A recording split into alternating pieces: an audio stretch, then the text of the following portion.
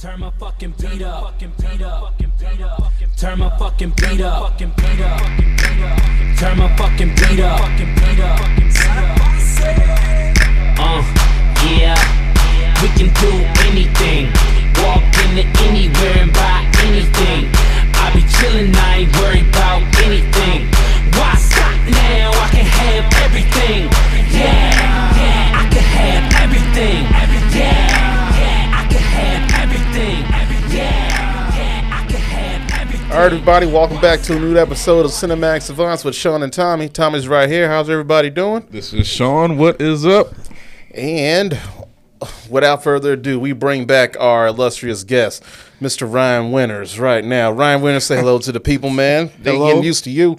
Tommy, Sean, you guys freaking rock. Thank you for having me on. Yes, man. No problem. If we did not have an episode with you back on after this movie, it would have been an injustice to everybody that's been listening, because obviously you have a very strong opinion about movies in general, but particularly in this one. Me and you probably going to butt heads, but you know what? I am open to having my mind changed a little bit, because you did have a lot of valid points after we spoke after the movie, and I thought it was a little bit harsh, but I was like, you know what, man, just let me watch it a few more times, see if I can catch some little things about this movie that makes it just a little bit special. And I think I did catch a few things, nothing like great, but I did have like a few extra talking points, because I like to do my research, and you come in here with paper and everything look like a ransom note. So I want to make sure that I'm on point. And I don't want to disappoint my fans if you're thinking like, "Hey, Tommy's slacking, man. Ryan kicked his ass in that debate, so I ain't gonna." No. This is friendly discussion here, and I appreciate you having a second group think, or reaction to Shang-Chi, the latest Marvel movie, because I was very emotional leaving that theater. For a number of different reasons. You had some valid points. You had some very valid points, and I was trying to just circle back around to that, because I was like, damn it, I hate when Ryan is right sometimes, man, because he pisses me off. It's right, but I think we're digging a little too deep into this, though. That could be true. Yeah. That could be true, because sometimes exactly, and each viewer comes into each movie different. So when we talk about that, we're gonna bring up a word of mine called context. So we're gonna when we get to Shang-Chi, context is the main word that I will talk about during that criticism. But I think that discussion we had outside that movie theater opening night will be a lot different than what we're having tonight. Got a few days to stew about it, and I even thought about the discussion that you and Sean had after that theater going experience. But I was so glad that you guys invited me out, because that was a movie I was extremely excited to see. And I have no regrets of seeing that in the theater, because Marvel is my favorite production company working in the movie industry right now. So I will be a little bit more critical after that first viewing than I will be of other studios.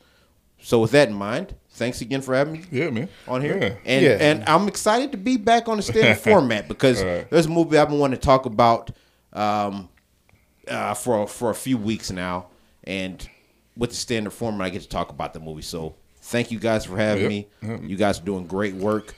We'll talk later about the Dallas Cowboys. No. We got all three different teams here. We're going to talk about good things tonight, man. That's what I'm talking about. I'm a Cowboys stan, but damn it, man, Cowboys, I'm sorry, man. You got those rings, though. I don't got no rings to my team. Yeah. I got O.J. Simpson. Yeah. And 4 Super Bowl losses. That's what I got. That's It's been a long time coming for all three teams here. So it's gonna be a long season. That's all I'm gonna say. All right, man. So let's kick this off with our.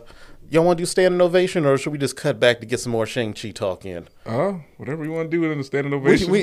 Standing ovation. Yeah, I do. You got one? Oh yeah, we can knock that out, man. No, let's do standing ovation. Yeah, let's knock it out. Because I had one just in case. Just want to make sure that we get all of our talking points in, because we are a group that can ramble a lot. I can talk for 4 hours nonstop, and I probably won't take a breath, and I got asthma, so that's impressive. All right, so let's do standing ovation this week. I'm gonna kick it off for y'all.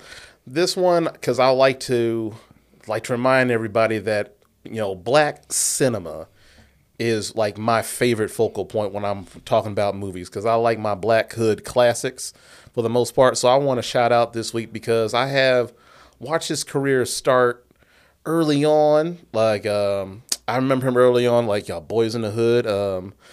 Under Siege with Steven Seagal. The second I one, know Dark where you're Territory. going. Oh, underrated movie. Yeah. I love Under Siege too. Some funny screams in that. Great, hilarious scream. All right, Dude got man. thrown off the train. Of course, he was in one of my favorite movies of all time, The Best Man. Yes. Which is a great depiction of Underrated, very black underrated. Movie. I movie. love The Thank Best you. Man. Great So cast. I'm giving mine to Morris Chestnut this week, I know man, where you're because going this with that. dude has. I'm not a done- bus boy.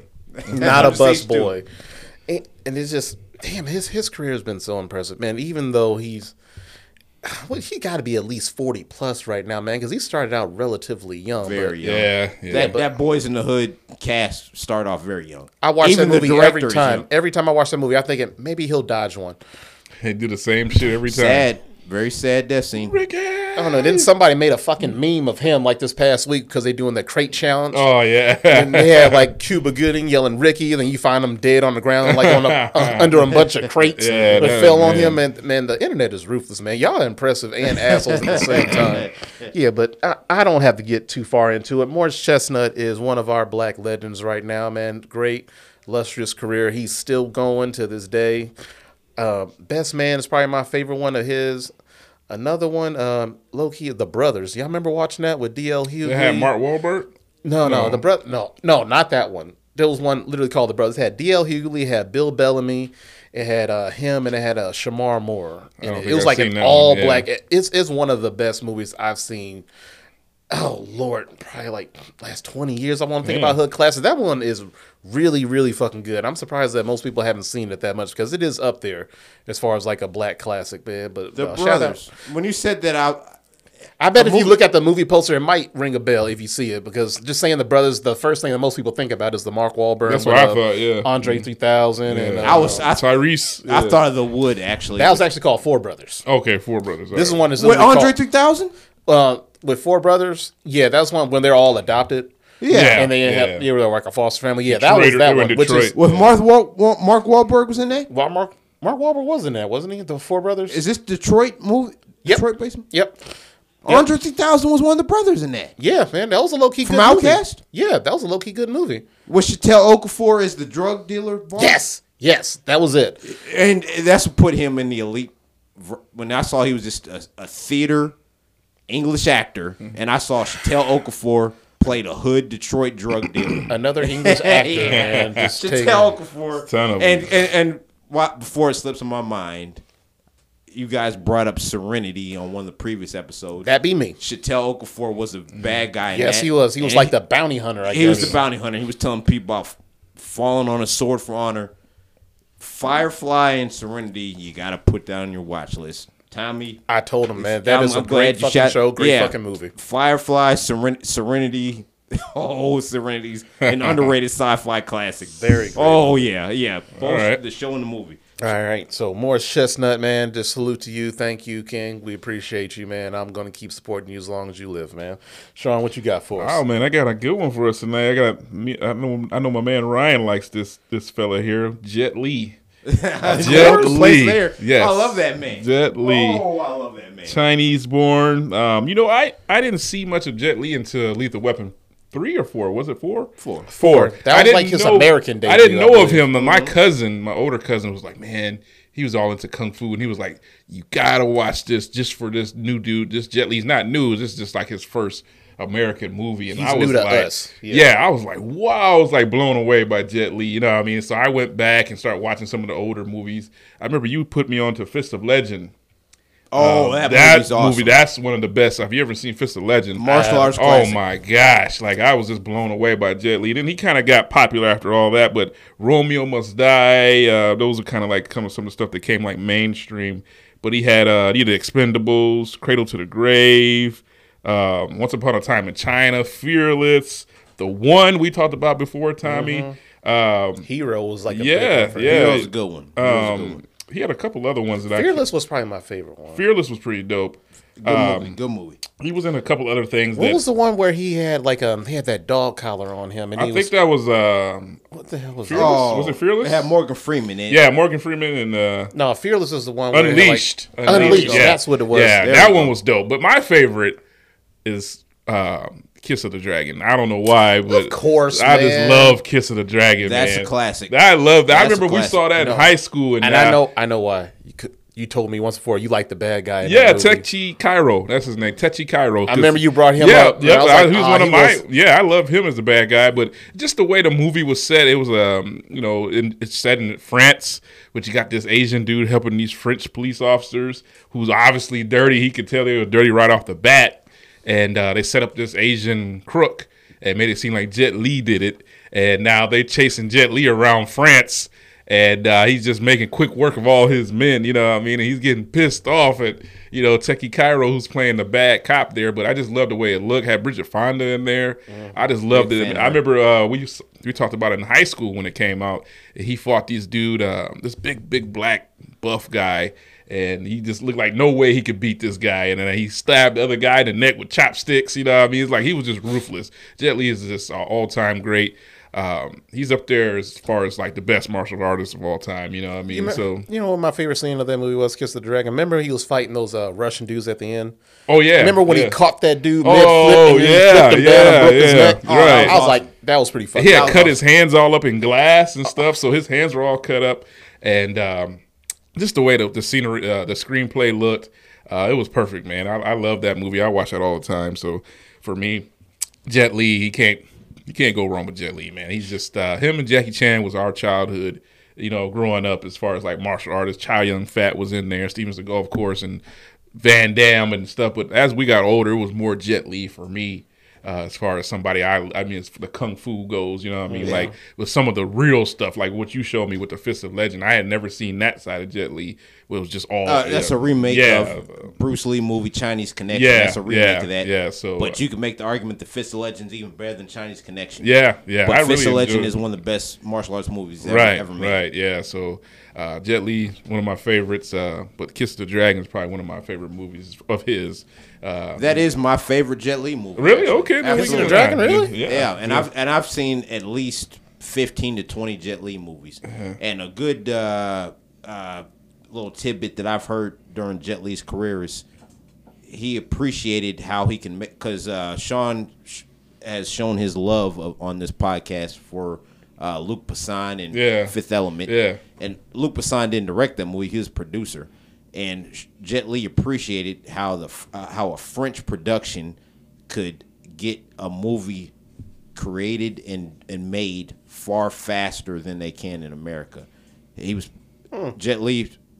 That's why Jet Li went to Luc Besson to get Kiss of the Dragon made, because he says, "Hey, I had this breakthrough in America, but hey, if I want to make an American movie, I might have to wait a year and a half, 2 years before it gets released in the theaters because they got this big old team they have to create." Yeah. You go outside the United States, you create it with a much smaller group for production. You all agree on a storyline. You get your team together, and you just make it happen. You have all kind of legal stuff to deal with, outside production fees, everything. Jet Li really appreciated the filmmaking experience outside of China and the United States, which is why even Jet Li would probably say Fist of Legend or Kiss of the Dragon. Kiss of the Dragon is probably one of his favorite movies, just because of the experience he had making it. And I really think that's a reason why it was so good. And there's another great Jet Li series. You mentioned Once Upon a Time in China. There is a Shaolin movie series that Jet Li made, which is freaking fantastic. And he's had a great filmography. Yeah, he has. Yeah. But for me to put Fist of Legend at the top of that list, or Kiss of the Dragon at the top of the list, that's saying a lot. That was dope. Because his China filmography is fantastic. Right. Even before Lethal Weapon 4. So, yeah, good recommendation. Yeah, Sean. Kiss of the Dragon is dope. I just remember Techie the bad guy, 50 fucking men on the street, and you can't find this one. And he was pissed off the entire movie because they could not catch his little ass. You know what I mean? So, what about you, my man? What you got for us? Okay. This changed recently during recent weekend events. I'm going to talk about Michael K. Williams, who passed away. Oh, yeah. That sucks. Yeah. My brother called me yesterday. Sounded like a family member lost. Saying, did you hear Mike? I saw on my cell phone, missed call by Richard Winters Oh, just below that, Michael K. Williams died. And he was a very good actor, and he's became popular off the show called The Wire. And I want to shine a spotlight on that. Not only Michael K. Williams, but the show The Wire in itself. One of the top 5 shows of all time. Of all time. To me, the best show of all time. It was greatly written, had storylines that I absolutely cared about, and no other show has had character deaths actually emotionally affect me during the viewing the way that show did. My brother-in-law caught me up on the show during its 3rd season. My brother-in-law, who's married to my sister, I was staying at their house during the 3rd season of The Wire, and he said, "Hey, you've never seen the show The Wire before?" I said, "No." And we watched one of the episodes of the 3rd season of The Wire, and it blew me away. I said, "I'm an idiot. I can't believe I've never seen this." And That's a good place to start because I go back and forth between the 1st season and 3rd season as far as the best season for me. I kind of gravitate towards the 1st season. It edges out the 3rd season just a little bit for me. Just a little bit. I understand. To me, the 4th season is the best because the main character of the show is pretty much McNulty and Idris Elba. And who was Idris Elba's drug partner in that? I can't remember. We know the actor's name. Who was in Paid in Full and Creed. But, yeah, I know who you're talking about. Something Wood. There we go. Yeah, there we go. But they were the 2 main drug dealers in Baltimore for that show. So for them to start the 4th season with one of them dead, one of them in jail, and McNulty pretty much out of the police force, and for the 4th season to start out with middle school kids, and for it to blow me away. Oh man, The Wire is an amazing show. So my spotlight is pretty much going to be on The Wire, Michael K. Williams, because Omar on The Wire pretty much played a drug dealer a stick-up guy who made a living off robbing drug dealers, and he happened to be gay. So we see a lot of masculinity in the drug dealing industry. Yeah. So for pretty groundbreaking for that show. A lot of people very, very groundbreaking. It wasn't forced or whatever, kind of like how they're doing shows now, where they're kind of like forcing in a gay character. They have to put that in to satisfy all viewers. Yeah, man. So. That show was just ahead of its time. Exactly. It was before its time. Yeah, it was way ahead of its time. Yeah, absolutely. Sure, Absolutely. And he was a bad guy on that show. Don't get me wrong. This is a very bad guy who killed and robbed people, and he was not a good guy, but he was kind of an anti-hero on that show. And not only his career, but a lot of Wire actors' careers blew up after The Wire. He definitely did, for sure. He absolutely did. Michael B. Jordan was on The Wire, wasn't he? Was he on there? Yes, he was. He didn't make it past the 1st season. He was on it. He was on it. Yeah, absolutely. Idris Elba. We talk about. He's one of the biggest movie stars in the world. Right. Stringer Bell. There we go. Stringer Bell. I wish I'd have been more fully prepared. Stringer Bell and his partner in crime during those first 3 seasons is a strong point. So for one of them to be dead and his partner in that to be in jail, and the 4th season to be as good as it is, The Wire is fantastic. And in the TV era that we live in now, where it seems like more people watch more TV shows than movie, just talking to my coworkers, friends, when it comes to general entertainment, most people are talking about TV shows more so than movies. They make a lot of shows, but not a lot of them I think are going to stand the test of time. The Wire does. The Wire is probably like the most current one I can think of that'll probably last for a long time as far as being like a memorable show that can be. I think a lot of people say it's a classic, but everything else I really don't really pay attention to. Yeah. Stranger Things, maybe. Yeah. I gotta catch up on that. Damn it, man. I'll kick you off this microphone. All right, keep going. I'm sorry. One day you'll get on it. I will. Before the 4th he's never season. seen I will. Stranger Things. Oh, my God. I will. I don't know if it necessarily tickled Ryan's fancy, though. I mean, I just don't know if he... It might be. The first 2 seasons at the very least are fucking I'm an open mind. Yeah. Before I lose my train of thought, Michael K. Williams also did great work on another HBO show called Boardwalk Empire. And The Night Of was another great one. The Night Of? And what's a recently predominantly black cast show, Lovecraft Country. Lovecraft He was in that. I heard my brother told me I haven't seen that first season. He was in The Gambler with Mark Wahlberg. He was in that movie. Yeah. He was absolutely in that movie. He was like a big time drug, like a big time mob boss. He gave with John Goodman. Yeah, and Mark Wahlberg. That was a pretty good movie. Yeah, he gave Mark Wahlberg $10,000, and of course he fucked it up. And he was in like the remaking of Superfly. Have y'all seen that? I haven't seen that. Yeah. That was actually a lot better than I initially. Better than expected. It was really fucking good. Yes, it was really fucking good. So. The first movie that started the current Marvel Cinematic Universe, The Incredible Hulk with Edward Norton as the Hulk. Mm-hmm. Omar plays an extra in that. He's running when he Hulk, is? Yes, when the Hulk. What's the big green guy we saw in Shang-Chi? Which you said wasn't Abomination. Abomination. Yes, when the Hulk fights Abomination at the end of the Incredible Hulk. Michael K. Williams was one of the extras running from one of the explosions at the end. Really? Yeah. I usually don't miss shit like that. What did he die? What did he die from? Nobody knows. Possibly a drug They overdose. saying drug overdose. Man, that's sad. But I can't recommend enough Boardwalk Empire with Steve Buscemi about somebody running illegal alcohol sales during I heard that show is really fucking good. I watched a little bit with you a couple of times, but I never got into it. Oh man! And if it wasn't for a terrible last season, I'll be putting Boardwalk Empire up there with the Wire. But he played one of Nucky Thompson's. Steve Buscemi's the main character, Nucky Thompson. He played one of his right-hand men in Prohibition during the 1920s with a lot of the gangsters that we're familiar with. So Al Capone, Lucky Luciano, they're in that show. Boardwalk Empire, Chalky White, Michael K. Williams, Omar on the Wire.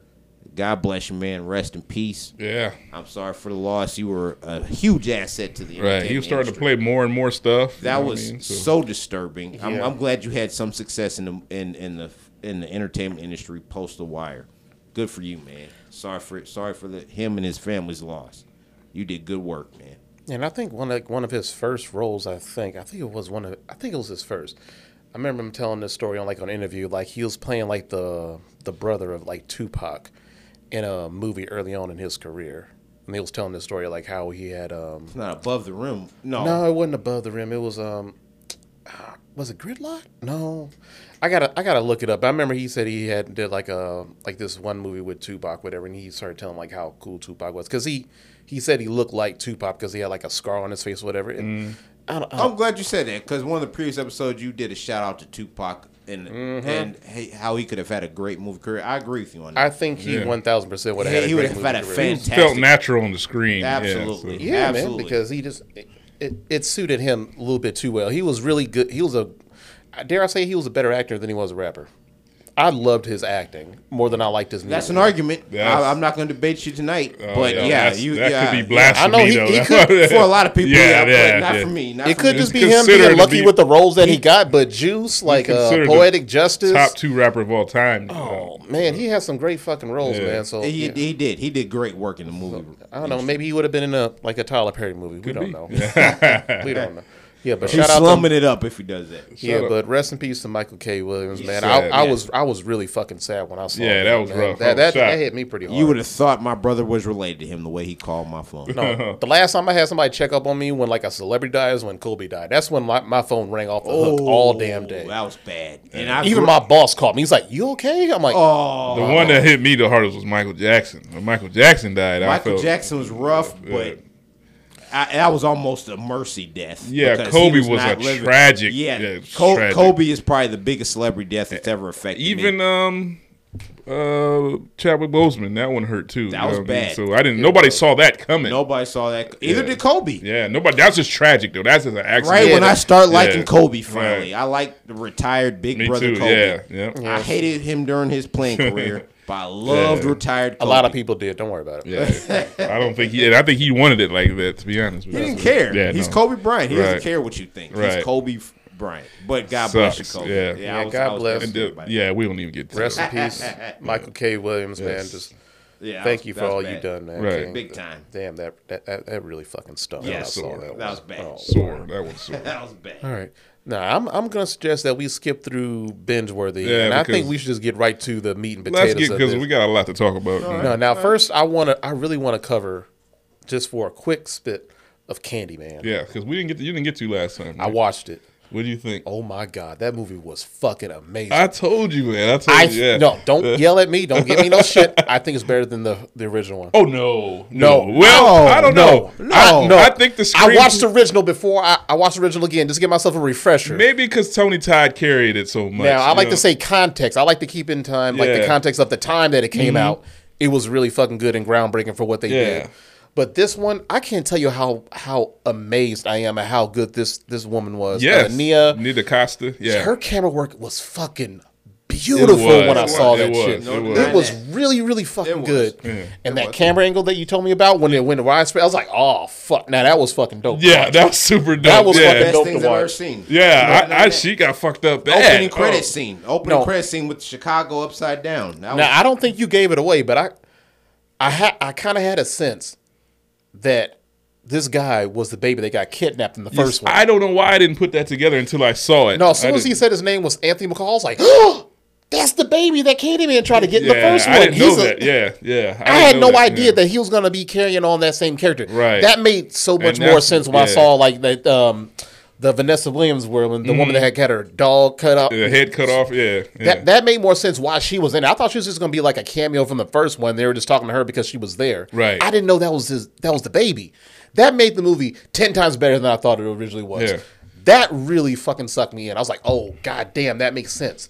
Because originally in the first one, he wanted to kill the baby as a sacrifice, right? I thought yes, he did. He did. Because I remember like Helen like rescued him from that little fire, right? Because I remember he wanted to kill all of them. Like I think he was just making a point, like making it a point that they should fear him. No, I thought it was beautiful how they circled back to it. It was like, no, I can't kill you. You're gonna be the next Candyman. But I didn't see old boy that was in the laundromat. I didn't see him doing what he did. That completely threw me off. Yeah, that threw me off in a good way. But I was like, oh, okay, because originally he was the kid from the second Candyman that was in the wall, whatever. Laundromat, yeah. Okay, it confused me for a hot second. I was like, how's this going? And I remember you said there's more than one Candyman. Yeah, which me and Ryan talked about was kind of confusing. Like there's a lot of time, or not a lot of time in between to have these multiple Candymans. You know what I mean? So it was kind of confusing, but I was kind of like, okay, I can go with it. Just go with the storyline. Don't try to overthink it a little bit. But now, there was a part, I don't know if it tied in, but when the lady from WandaVision, she like having flashbacks to when she was a kid and her dad killed himself. Oh, when he said I can fly. Yeah, how does that tie into the movie though? You know, I had no idea. I thought that was one of the most random scenes. That's what I said. I was like, he was the one putting the razors in the candy. That's what I took from it. Okay. Yeah, but I could be wrong. That was only our first viewing, and that's just what I took from it. I thought they all tied together. Thank you, Ryan. It could be. I have to see it. That makes way more sense now because they were saying like somebody was putting razors in the candy and it wasn't the guy that they thought it was. No, he was just something was mentally wrong with him, but he wasn't doing nothing harmful to kids.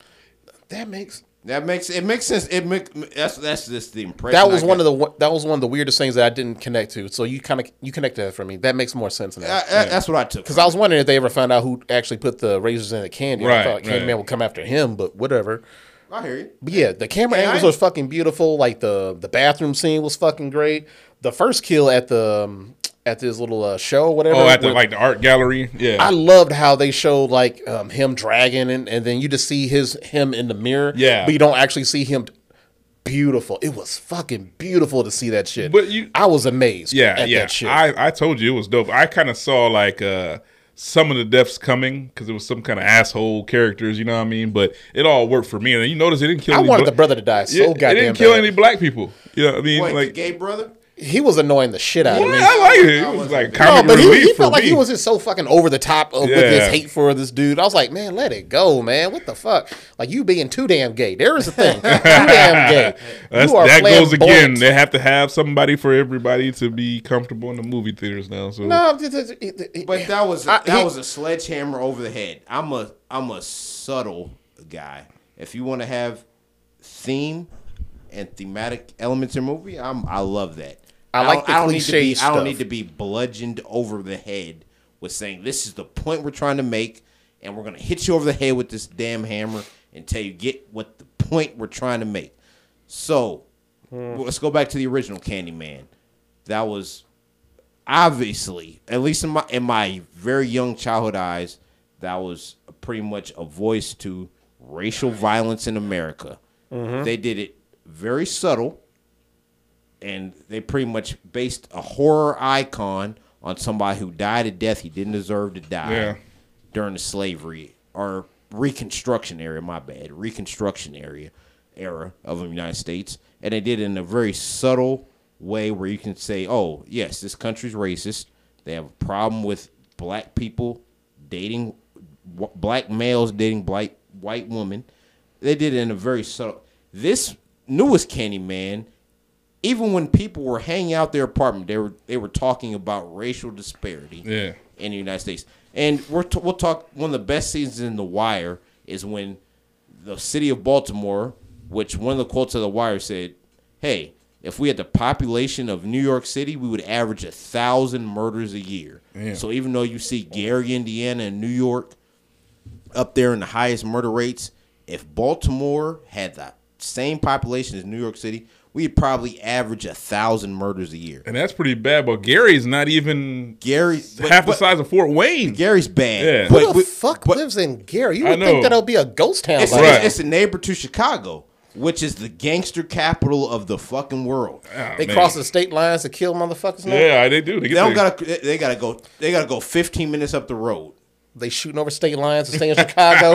What the fuck? Gary is a shit town. Yeah, never been there. If I'm ever there, I've always been around it, and I never went in it. I always went around it. But The Wire touched on a very social aspect of United States history that this recent Candyman touched on, which is, hey, let's tear down one of the worst communities. Right. Spread the bad people out throughout the city and rebuild it. Government subsidizing. They were trying to make let's rebuild it. Yeah, that's what season 3 of The Wire was about, where the mayor pretty much said, "We're going to tear down the worst community ever. Yeah, and we're gonna relocate all the worst citizens, right, the poorest citizens of the city to other. All that does is spread that out throughout the city as opposed to centralizing it. Right. And Candyman did that, but it was a matter of fact, we're going to make our point in every scene that we can kind of way.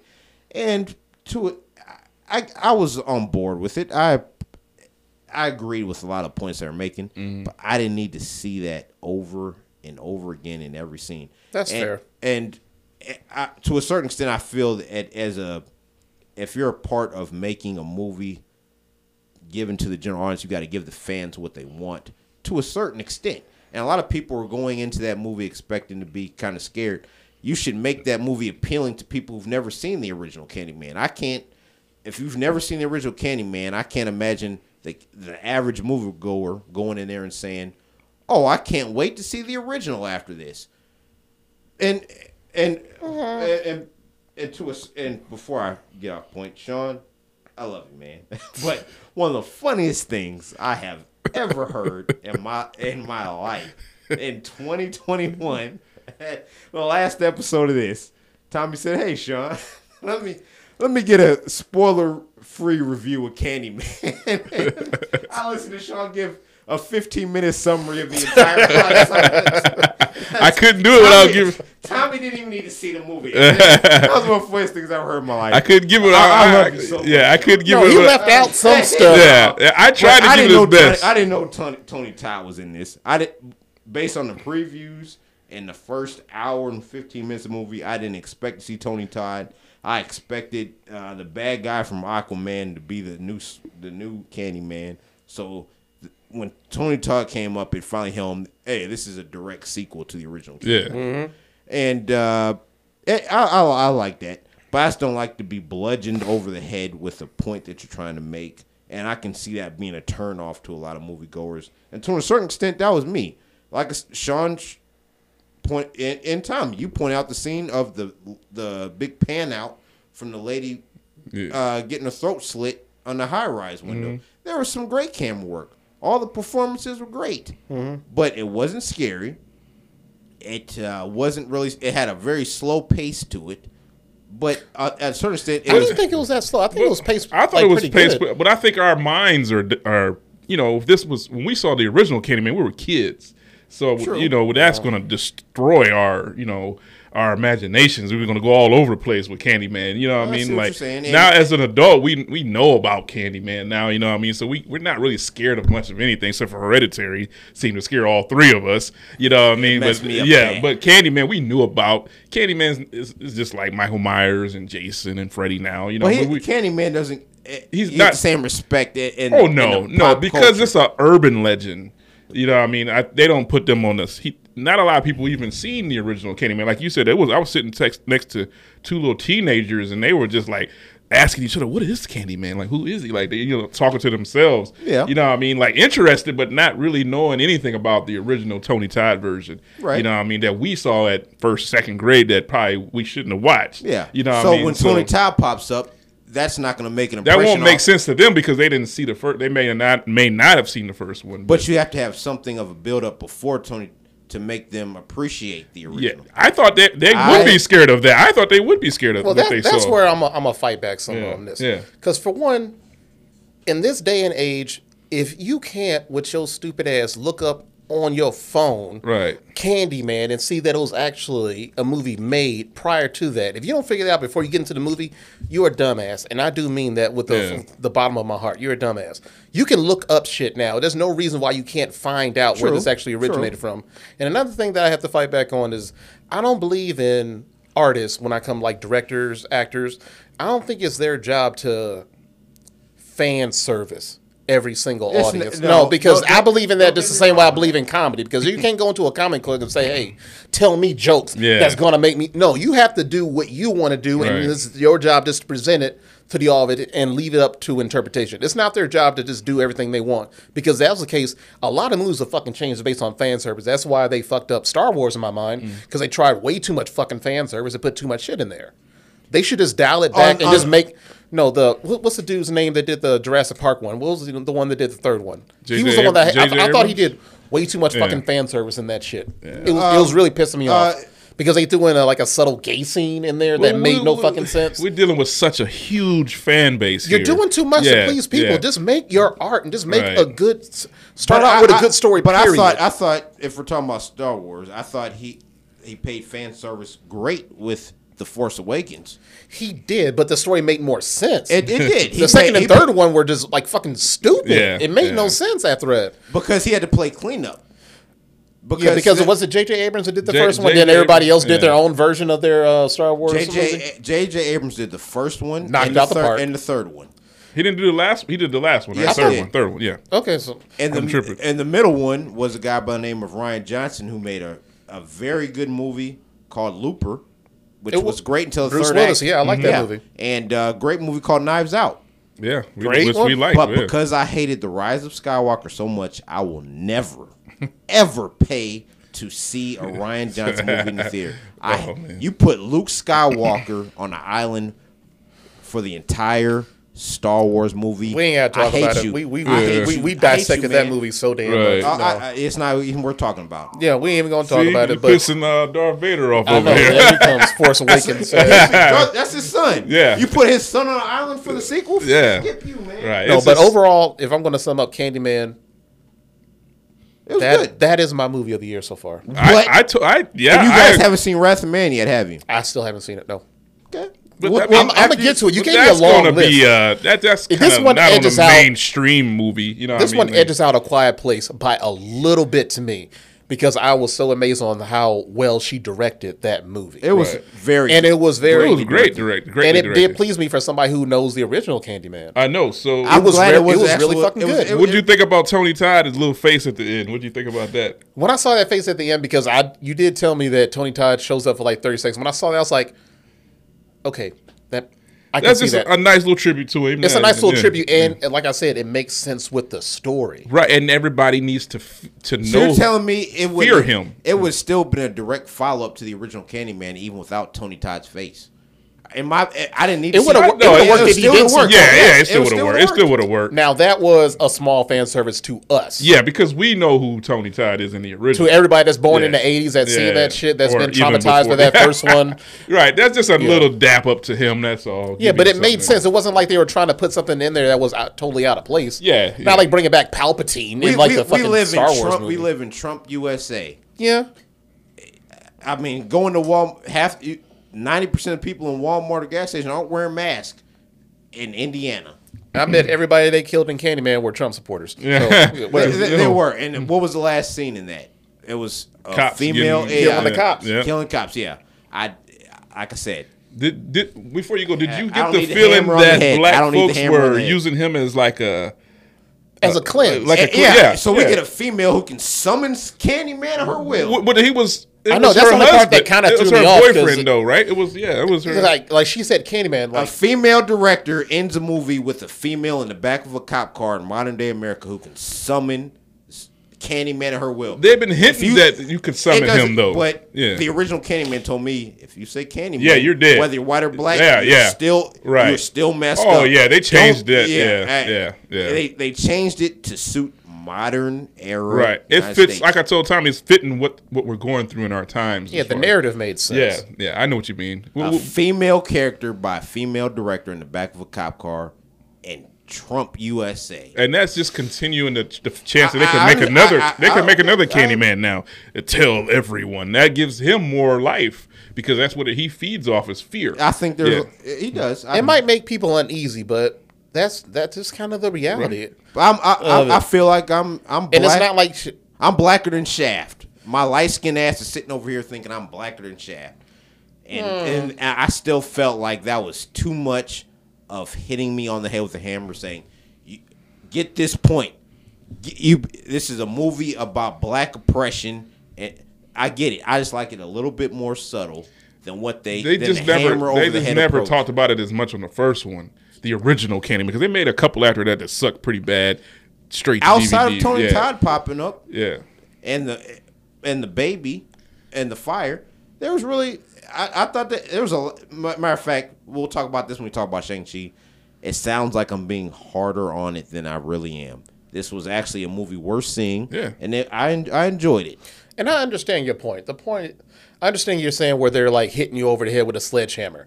Now, my counter argument to that is, it can be a sledgehammer, but if you think about like the subtleties that they put in Get Out, far better. It can be like the one you're talking about is like an overhand right constantly to the face. 1,000 rabbit punches, which is pretty much what Get Out is, can still fuck you up. Because he put a lot of them in it. Because a lot of them, I appreciate that, like more. The cotton in the ear he picked and put in his ear. All the white people pulled up in black cars when they put up to the house for the auction. You could depict that all kinds of ways. Yes, but this I was those more rabbit punches more than the sledge. This was more Get Out though. This was more kind of Get Out. His was way more subtle, but it was far more powerful. Yes, because there was a lot of stuff in it. Like I've had to look it up on YouTube. You saw her at the end at the Get Out where she was eating Fruit Loops dry, which is like symbolism. Like she doesn't mix color in with white. I noticed that part, but I didn't see that. That's way over my head, though. I did not look at that. Tommy, I didn't even notice that. I didn't notice it too till somebody looked it up. She was looking at some buff ass black But the normal movie viewer is not going to see that, though. They just here to have a good time. Well, we're savants. I look at but I mean, we're talking about the normal kid and teenager that go to, just sitting next to me in Candyman. They're not picking all that. Well, that's why they have so many think pieces when the movie is out. So everybody just here to be scared. Or watch and have a good time. They're not really looking at like how me and you or Ryan might look at it. Even that would go over my head. I might see a little things, but I'm glad you said it because I never thought of that. But like the normal movie viewer just here to eat popcorn like a bunch of those and have subtle a good things time. In there. A bunch of those subtle things in there. It's beautiful to watch, but but sometimes you feel that watching it and don't even know it. Yeah. I enjoyed that scene. I just thought that was weird that she was watching. But I understand what you're saying about Candyman. They did have There was a lot of subtlety to it. But I didn't mind it, though. Face. I just felt like, damn, I wonder what a white person would feel like watching it. Well, damn, you know what I mean? Like, this is very much against us, you know what I mean? Like, I mean, they didn't kill not a single black person in this movie. I feel like every time they make a slave movie, it's just for white guilt. Right. Hey, yeah, you know, like hey, y'all, don't forget this. You saw this? Well, hey, 400 years of whatever they did, it's all coming back on. Well, now, I'm on their side. I can't watch slave movies no more. I can't watch that. I know what happened. We got it. So hell, we got Django. Stay away from Mandingo. All right. 70s movie Mandingo. So, would you give it a rating before we move on? That was at least a 4.6 out of 5. Okay, so I gave it a 4. I wanted to give it a 4.5 because there was still stuff I was confused about. So. No, it was really fucking good. I'm only rating it that high, but not like a perfect 5 because I think there's still room for other movies like this year that they can probably impress me a little bit more. Oh shit! I'll give it 3.5. This is 3.5 out of 5. Solid. Yeah, this year's flying. It's already September. No, because we're in the back end of when some really good movies are like starting to come out. But that one, I knew it was gonna be good, but I didn't know it was gonna be that fucking good. I was shocked too. It was really fucking good. So shout out to everybody that watched Candyman. Yeah. Shout out to the black filmmakers. Yes. No problem there. And Jordan Peele definitely had his hands on that too. So he's a man. Yeah. I don't like it when people. All right, I'm gonna say this quick, and I'm gonna get past this. Not to knock him, but I hate when people associate too much of the producer and not giving enough credit to the director. Oh yeah, the director was it was her vision. Like Jordan Peele is there to help with the screenwriting, And but she eventually the director has more power. It's She just would have at the end got of the away with day. her vision unless Jordan Peele had his position of power. So that's why I respect Jordan Peele, because there's no way a black female filmmaker would have gotten away with that level of artistic freedom and what probably that studio's looking at as a franchise. Mm-hmm. If it wasn't for Jordan Peele, with his success, there's no way a black female filmmaker would have got to make a Candyman sequel. Yeah. So He got more her. power for that. He got her to the plate, but it was still her job to knock it out the park. Absolutely. Right. And she fucking did it. She did a good job. Very She fucking did a good impressed. job. Oh yeah, she I did think a hell she's of a- directing. Didn't you say she's directing the Marvels? Captain Marvel too. The sequel to Captain Marvel. Yeah. So Marvel's on Marvel board. be on it. They know when to grab their directors. Like, hey, Yes. you get your ass over here. Right. Come here. No, Marvel is awesome. Yeah. So speaking of Marvel, nice transition, my friend. Let us get to Shang-Chi. Oh, I'm glad you are. Let's get to Shang-Chi. Now, I'm gonna do my initial reaction to this movie when I first saw it with you gentlemen. My initial reaction to this movie when I first saw it was, I loved it. I was really, really surprised on how well I thought they crafted that movie. Now, of course, Ryan did kind of moonwalk me back on some of the stuff at the end, because I was on like a high of like having like a Marvel movie that was finally out that was actually good, unlike that Black Widow shit that I saw, because I wasn't too impressed with that one. But this one, I was like, yes, because it had a lot of great fight scenes in it. The main one that I really enjoyed was the bus scene, which I think everybody liked. They didn't have enough fight scenes to me though. No, I needed more of that.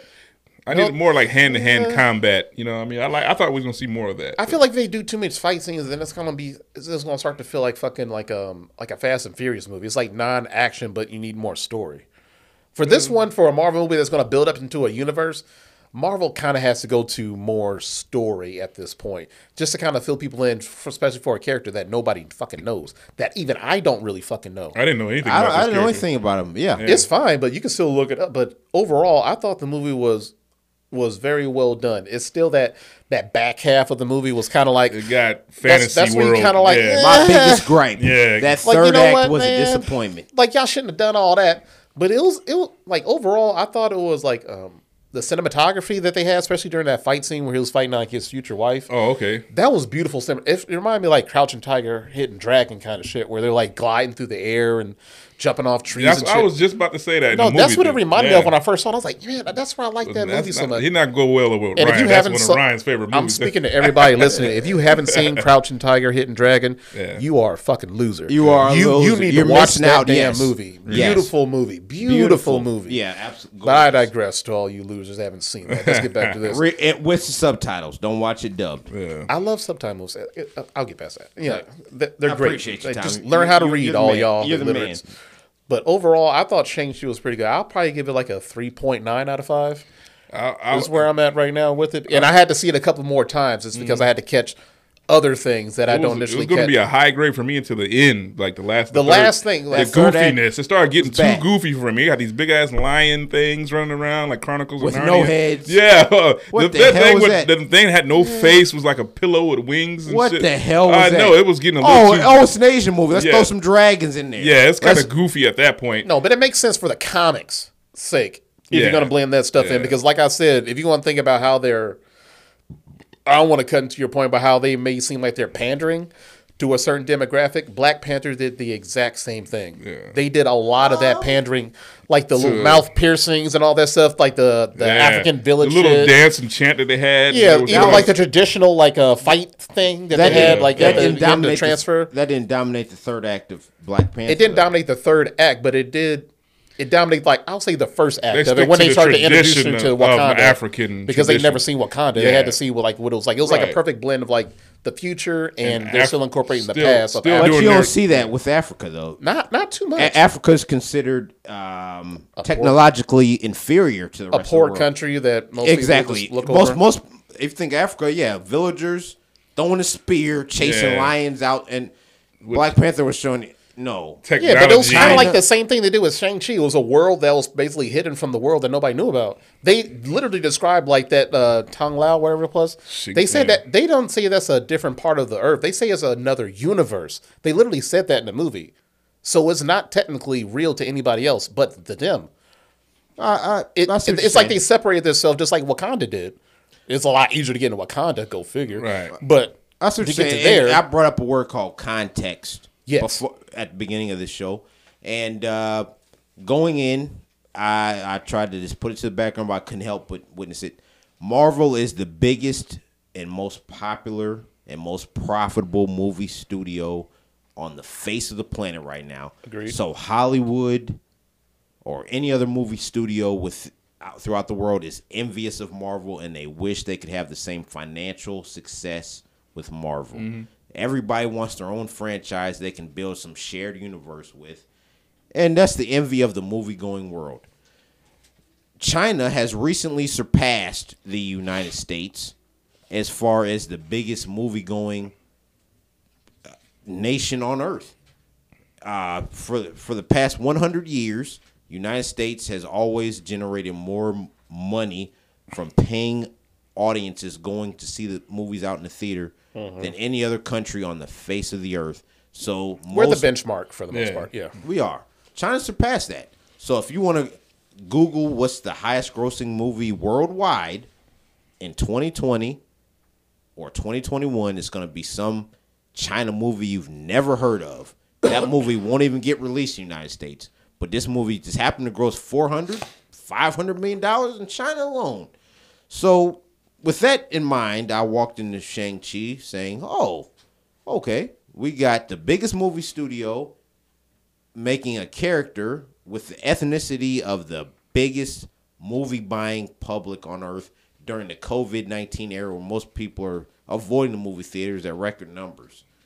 I'm looking forward to something special, and for me that it was just a middle-of-the-road Marvel movie, I was slightly disappointed for that. But I will say that there was a lot of good stuff, and there was more good than bad. Mm-hmm. So that just shows how good of a studio Marvel is for me to have those many criticisms coming out of Shang-Chi and still saying it's a decent movie. I really felt I was a little bit too harsh coming out of that first theater with you guys. That was a slaughter when you walked in. I was going hard on that movie. You killed that so bad. I was like, man, back off, man. Shit, he had enough. God damn. But that third act, and Sean even mentioned he heard me rolling my ass off throughout most of the movie. And I'm sure I took him off. I'm sure I took you off guard, Sean. That were the dragons way over the top? Yes, way over the top. It looked way too goofy and it really looked like I was looking at a video game. Yeah, at some point it was like, all right, I don't know how. Then again, I was like, what was I expecting for them to make like a real dragon? Yeah, seriously, I didn't expect a dragon at all. I thought it was just gonna be like if we can buy into like an Ant-Man and Doctor Strange and all that weird shit, the majestic shit that's going on there, we can buy into this magic shit. Yes. Like it's not that far fetched if you think about what the context of their universe is, as far as just Marvel. That thing. Now, as far as like a real world, when you're doing like movies like that, where you put in dragons and shit like that, it looked bad. It did. It did. And I really think Marvel at this point is above that. It's above that. You should want some of that Chinese money, and I can imagine a lot of the Chinese culture being somewhat offended of that. Maybe I'm wrong. Yeah. But I don't know how they feel about it. I ain't even. They might actually like it. They might celebrate that. We talked about the CGI rhinos at the end of Black Panther. I wasn't a big fan of that. Oh, the fight scene in the tunnel or the cave or whatever.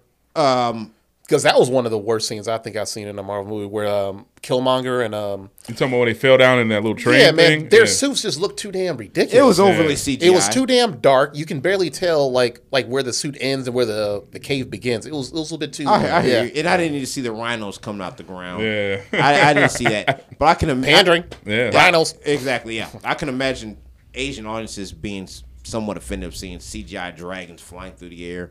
Yeah, all right, that's where I was kind of with. It felt like they was making a mockery of Asian culture, with the dragons and shit like that. Would that be was the case if they got a predominantly Asian cast though? They did. Yeah. So more props to Marvel for that. Like it's not like they put all white folks and black folks in this movie. But even then I can see them being mad. But they remember the guy with one arm with the spike. Yeah. Said, "Okay, white audience, here's your white guy to relate to. So don't think this is all Asian." Here's this big ass white guy that you guys can relate to. Of course, they got a fucking Russian. And he ends up joining. Russians are always bad. Wasn't he the guy that fought Michael B. Jordan in Creed 2? He might be. He's a big ass dude. Yeah. Yeah, that he was Drago's son. Okay. Was that Drago's? He was. He was the big. That's news to me. He was the Russian that fought him in Creed 2. He did look like him. He is built because I knew like he him. looked fucking familiar. I had to look up his name. I was like, you motherfuckers, you got me. All right. I didn't notice. Yeah. But of course, they got a big Russian as a bad guy. Always. Whatever. Always. What's the China movie? Welcome to World War III. All right, here we are. Yeah, but overall, did it throw me off at the end with the dragons and stuff? Yes. But then again, I was trying to come in with a clean slate because I don't know much about this guy and his story. Maybe it makes total sense if there's like dragons and shit in there. Yeah. I don't know. Maybe. Yeah. I don't know. I don't want to downplay it because what Marvel does with their universe, so you think about how diverse it is with like vampires and like wizards and fucking ants and wasps and Iron Man, and then you go into space with Thor, and then you got Hulk, and all. But we touched on all the over subject earlier, where if you have access to the internet, you should know whatever you should know whatever going into that. So we talked about Candyman and saying, hey, if you walk into this new Candyman in today's age, you should at least know with the internet that there is a Candyman that came before this. I'm putting that with the Marvel Universe because that's a big part of that, and Marvel has done a good job of subverting your expectations while still satisfying those people who know absolutely everything about the backstory walking into the theater. So just like I talked about that newest Candyman, I'm glad I avoided spoilers walking into that because I didn't realize Tony Todd was going to make an appearance at that new Candyman. Mm-hmm. I based my experience off that original Candyman based off what the trailer showed me. And I usually do my research after I see the movie. Yes. So I don't need to know everything about a character or the backstory or what the storyline is going into a movie and expect the movie to just replay what I already know. Yeah. And Marvel's done a good job of that. Looking at these 25 or so movies that they've made during this MCU era. They know that we live in the age of internet where all it takes is Google or internet access to read the backstory on what this storyline's supposed to be, and they place little subtle hints that play nod to that while still creating their own storyline. Because that's where they're very unique, because the way that they're doing it now, they're blending old stories in with new stories. That's why a lot of people kind of have to look at the old Spider-Man movies now because they're having the multiverse thing happen where they're bringing back old Spider-Mans. Yes. Yeah. You can't say you don't fucking know about them because you kind of have to watch it to get why that is a really big fucking deal that they're meshing all three of those Spider-Mans into one movie. That's why a lot of people didn't get excited when they saw Dr. Octavius. I was pumped Spider-Man when I first saw that because Spider-Man 2 is in the Hall of Fame for comic book movies. It's one of my top 3 comic book movies of all time.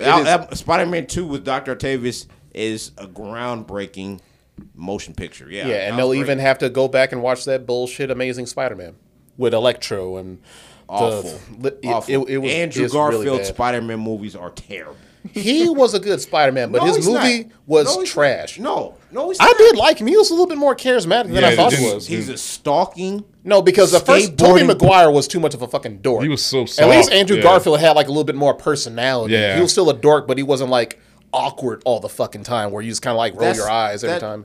But that's the Spider-Man I know. He's not supposed to be the cool guy. He ain't dancing in my black suit outside of a theater. We're not talking about Spider-Man 3. Exactly. See? We're not like Spider-Man as a young teenager. As like actual Spider-Man or like Peter Parker? Peter Parker. Because I kind of separate those two. Like who was a better Peter Parker as opposed to who was a better like Spider-Man? Well, that goes back to the whole Ben Affleck Batman. Ben Affleck was a good Batman, but somebody was a better Bruce Wayne. Andrew Garfield.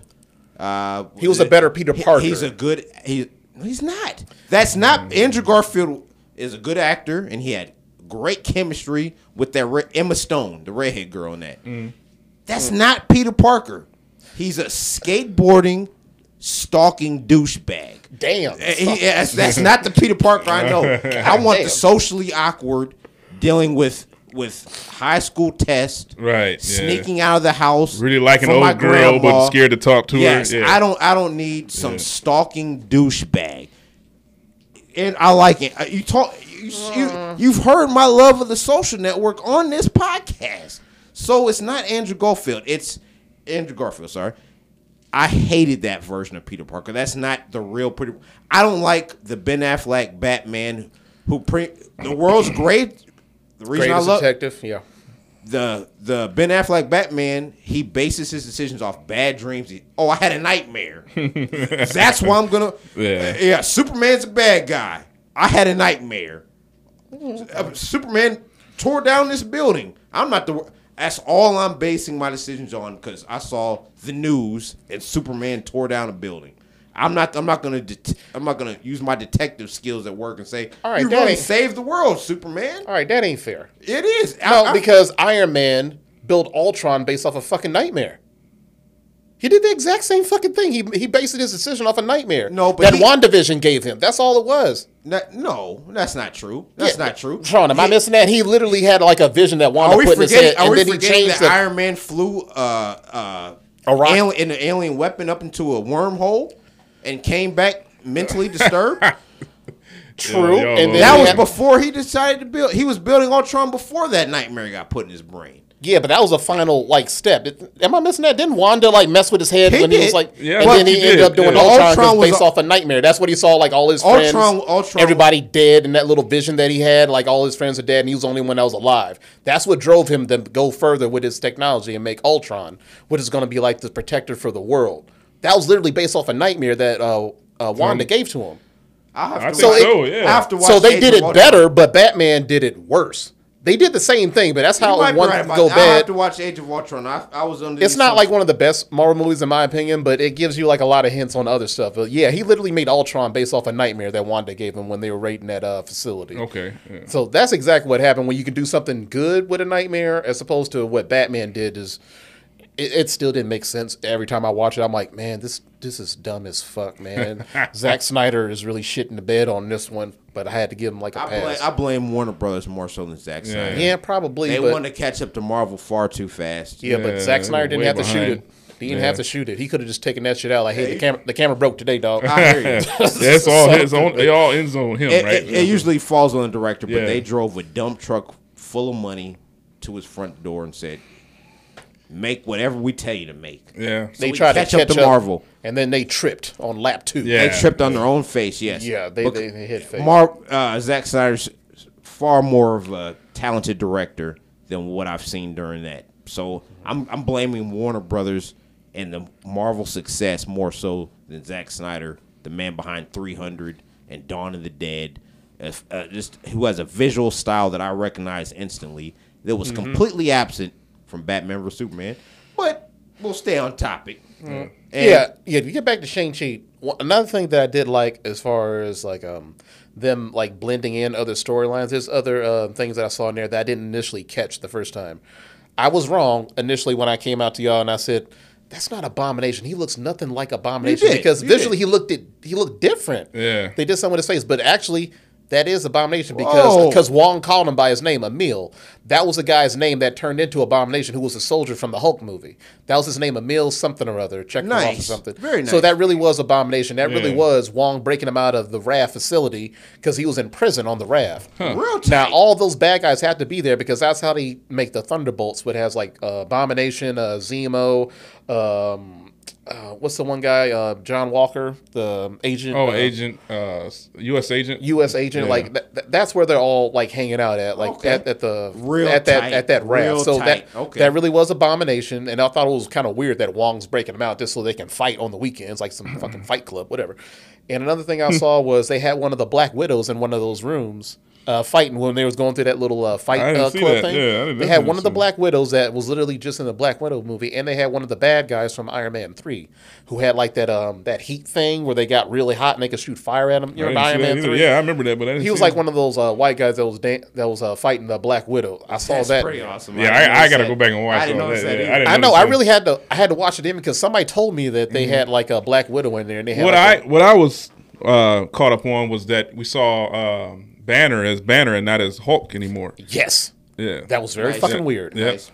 He wasn't the super geeked up Hulk that we didn't like because we want to see Hulk smash, not Hulk read books. Yeah. I'm not gonna lie. I didn't like that. I did not like that at all because I want to see how he became that. Right. I didn't want to see him like that. I want to see Hulk. He still had his arm in the sling and everything. He had to get his revenge on Thanos or something. You know what I mean? Like Thanos whooped his ass in the first Endgame, or what was the Endgame? What's the first one he fought Thanos? He got knocked out. Infinity War. Infinity War. He never got his revenge, you know what I mean? Hold on. He got his ass whooped, man. Just take that ass whooping and walk off. Banner was in this Shang-Chi movie. I showed up 10 minutes later. I don't remember. He was at the end. He was at the end credit. Yeah, he was in the end credit. Where Wong was looking at the rings. He was like analyzing it, and it had a Captain Marvel. Captain Marvel was him and Captain Marvel. Okay, that's right. Yeah, because the final end scene was like her taking over the 10 rings. Yeah, but he wasn't as the Hulk anymore. He was just Banner. Okay, I forgot about that scene. That was very weird, but I'll have to figure it out later because I hate when they just threw shit at in there. Right. And I was like, okay, fucking Banner is back to normal now. How do you do that? Right. Why is his arm still fucked up? I forgot about the end credit scene. Good pointer on that. Yeah, but overall, all right, what would you give it? Like, if you gave it a grade? Right now, it's 3 out of 5. Not bad. I'm 7 out of 10. I'll give it a 3. It was good. I was going to give it 3 brownie points for me. I expect a lot more. 3, just right in the middle. Because I'm always curious at how people, like, I would give it like 3.7, 3.8, somewhere around there. All right. So, higher, because I watch it over and over again. It was still good, but like you said, every time I watch it, this is how you ruin movies for me, Ryan. Every time you bring up something bad, it gets stuck in my head. That's not my point. I'm looking at that dragon. I'm like, oh god damn, that's an ugly ass dragon. Oh, it was bad. I would have liked a hand-to-hand scene for the finale, especially when you showed what his dad could do with the 10 rings. I would have enjoyed that more than CGI flying dragons. Yeah, but I like where it's going because they said the 10 rings that those 10 rings make him immortal, pretty much. Yeah, because he lived forever. We saw that in the restaurant. I liked him just throwing guys through windows and tables. I would have enjoyed it. Yeah, the worst thing about that movie was literally like the dragons and Aquafina. I thought I was going to get past it, but no, she annoys the shit out of me. I didn't have it wasn't believable. That was far more distracting. Like, she learned how to shoot a bow and arrow in a day, and all of a sudden she can hit a dragon's throat. Did they have like a love interest, or they were just friends? It seemed like they had a little bit of a love interest. Ain't nobody falling in love with her. I know. They could have picked a better actress than that. He's banging her on the side. Yeah, Aquafina's not the most desirable chick in the world. Like, big ass teeth, man, looking like chiclets. Yeah, her voice annoying. She sounds like she smokes. Yeah, her nose is stuffed up or something. I don't like it. But anyway. They say she's a comedian. I don't see nothing. I thought she was a rapper, wasn't she? Aquafina. What's she rapping? Good rapper name. Wait, what? I thought she was a rapper. I could be wrong. I ain't heard one damn song.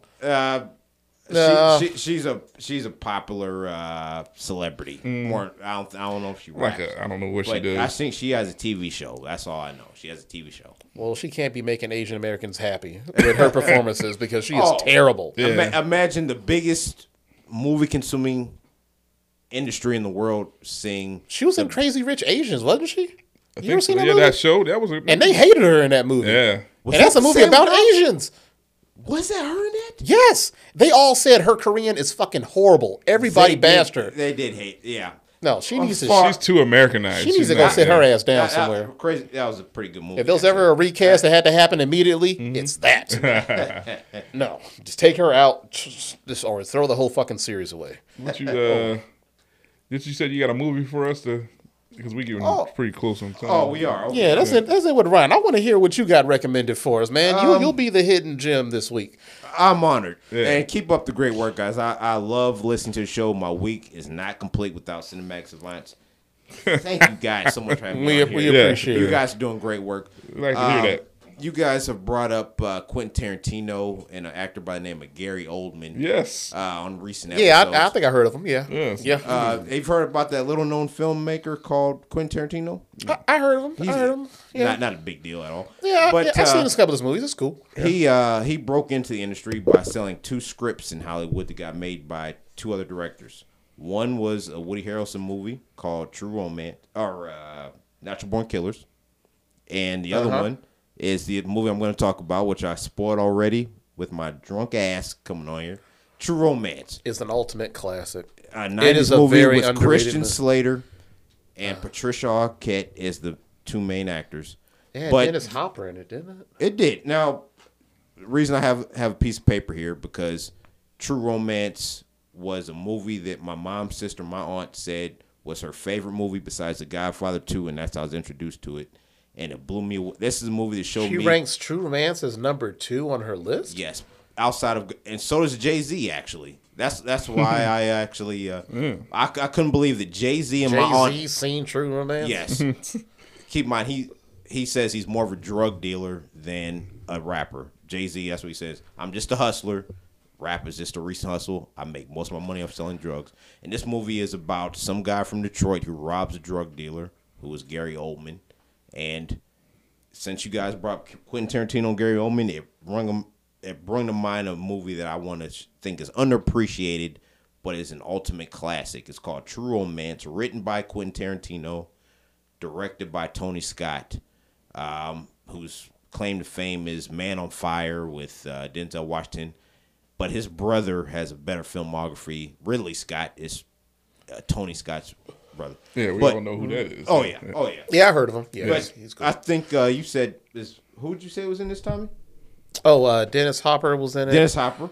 Michael Rappaport was in it. Brad Pitt was in it. Brad Pitt's in there. Keep going. Samuel Jackson was in it. Samuel Jackson. In every movie. I haven't seen it in a long time. Sean brought up a great documentary called Val. Val, yeah, with Val Kilmer. I still can't bring myself to watch it, man, because after watching that Patrice O'Neal one, it drains me. Val Kilmer's sad to watch like that, man. It's sad to see him like that. You never see his face, but Val Kilmer plays Elvis in True Romance, and you never see his face. Yeah, I didn't see that. You never see Elvis's face because that's a figment of the main character's imagination.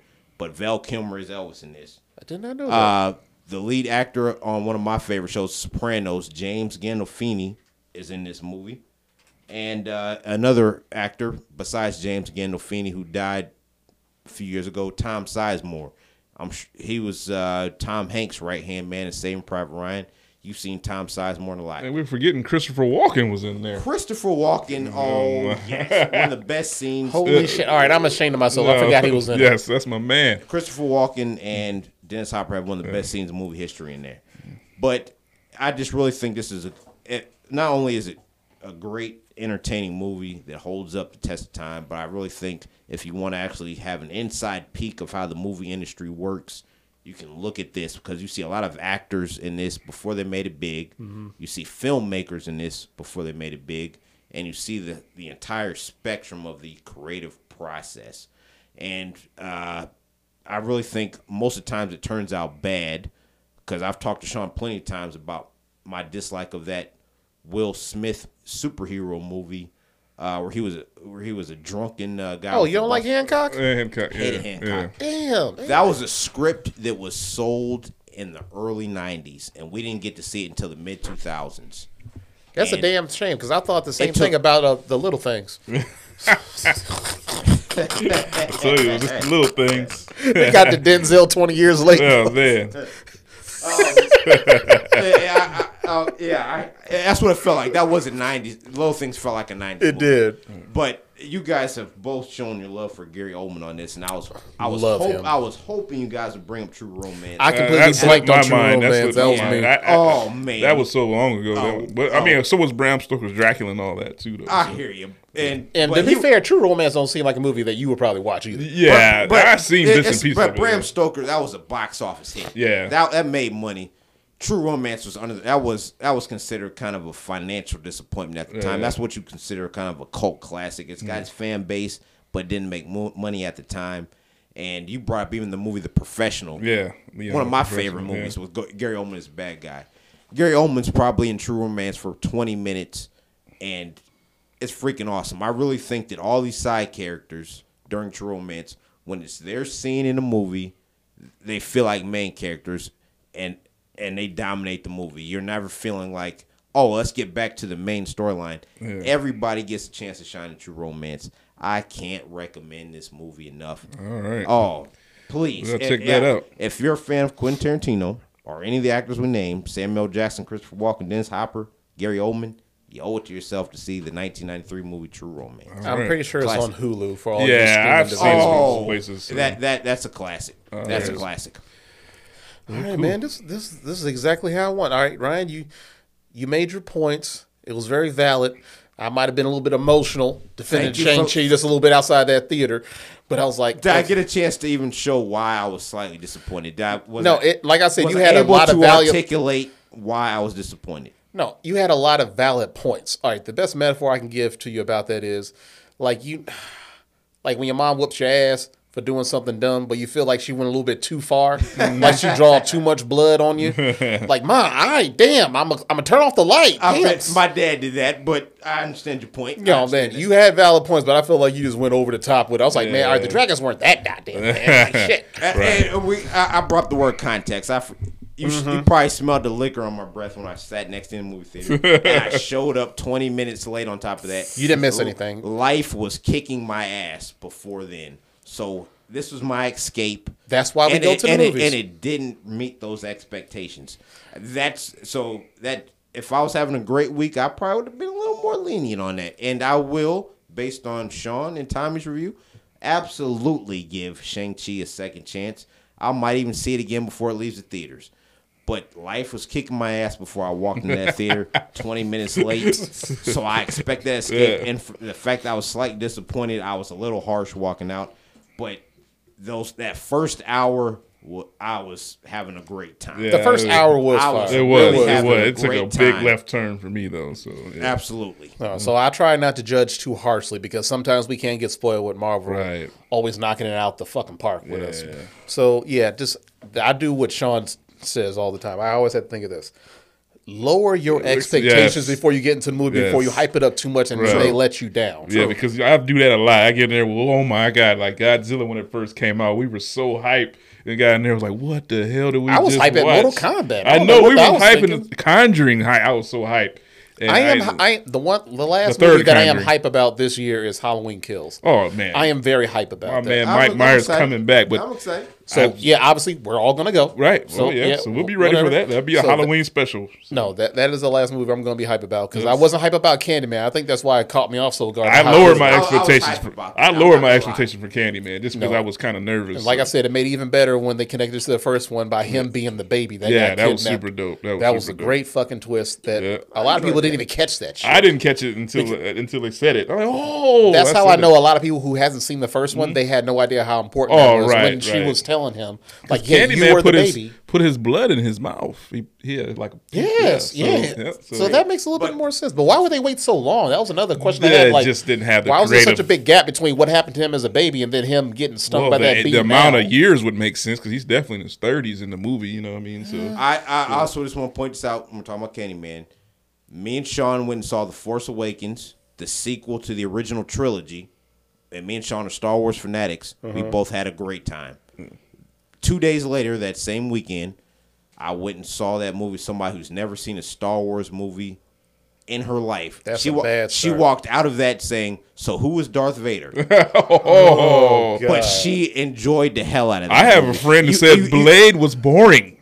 and we're still friends. I'm thinking about cutting her off. Yeah, right? cut her off. I'm thinking about cutting her off. Yeah, cut her off. She looked good too. Wait, she what got a blade good, did she the use? first blade. I had tears in my eyes. I Cut had tears in my eyes. Cut her I didn't off. want no sexual time with her. I was kind of hurt. Like Maybe she was watching a Blade show. I was sitting there. She was like, "I'm like, what do you think about this?" You like this is boring. I was like, "Oh no, you gotta go. You gotta go. Yeah, boring." This dude was pushing people's heads to the ceiling in the know first 15 this. minutes. You zipped your pants up and kicked her out. Yeah, you go. I put my pajamas on and went to bed. Oh, It was good just shit. choice. Good choice. Yeah, if you don't like Blade 1 or 2, skip you. Right. Like you are not getting your ass with me tonight. I am cutting you off, lady. I couldn't believe that. Some people just don't have the the aptitude like we do. You know what I mean? But the general movie going on shouldn't have that. Most people don't know cinematic history. Most people are just general moviegoers. Yeah. Oh, I saw this TV commercial. That movie looks good. Yeah. Let's spend our weekend, get 2 hours, and most people don't know who directed it. No, they just here to have a good time. Produced it. That's for us, like the true Exactly. diehard fans. I do think you have to please that audience as well. Right, it shouldn't be all about them, but you should be able to. I really think the best movies please the diehard cinematic savants, Tommy, Sean, and the casual moviegoer, Joe Blow. That's good artistry. All right. All right, so that's going to wrap up another episode for us, Cinematic Savants. I want to thank Ryan for showing up and talking to us about these movies, I'm man. honored. It's an honor. You It's guys do always great good. work. You are a fan favorite. People love your opinions, whether good or bad. Right. But yeah, you are a voice of reason. Always for, a good time, man. For a lot of this stuff. Yeah, So you kind of Just talk an me opinion. into. Just an opinion. That's all. You No can more base it on no facts. more valid than your guys. You can base it on facts sometimes, and there's some history behind a lot of this stuff that we talk about. Because there are some movies out there that, for whatever reason, I'm just not gonna like because I think it does dumb shit too. I'm glad y'all didn't hate on my True Romance. At least. No, and thank you for giving me the time to talk about that. I've been waiting. If you don't like I've been True waiting. I've been Romance- waiting 2 months to talk about that movie. God bless y'all. Yeah. What the hell Tommy you been and doing in Sean? 2 months, man? What you think about True Romance? Sean brought up Gary Oldman Yes, in Professional. I I like was like, Gary Oldman, okay. man. And I've been on the special episodes. I'm glad I got a chance to join you guys on the stand-up All right. format. All right, Cool. I I appreciate that. you, man. We always appreciate you coming in. You guys thank are you. awesome. All right. All right, that's gonna wrap up another episode of Cinematic Savants. All right, sorry, man. Joker laugh, man. Come on. They gonna think Romance is not a part of my life. Yeah. no, 2 months, dog. For real. Like, take a walk, man. Read a book. Shit, man. Do something. Real talk, Tommy. Real talk. All right. All right, man. That's gonna conclude the episode for us, man. Thanks for tuning in. Everybody, have a good night. All right. Good night. Love y'all. Now that it seems like everybody fucking with what we doing over here. Let me see everybody do it again. Clap, clap, clap, clap, clap. Let's go, let's go.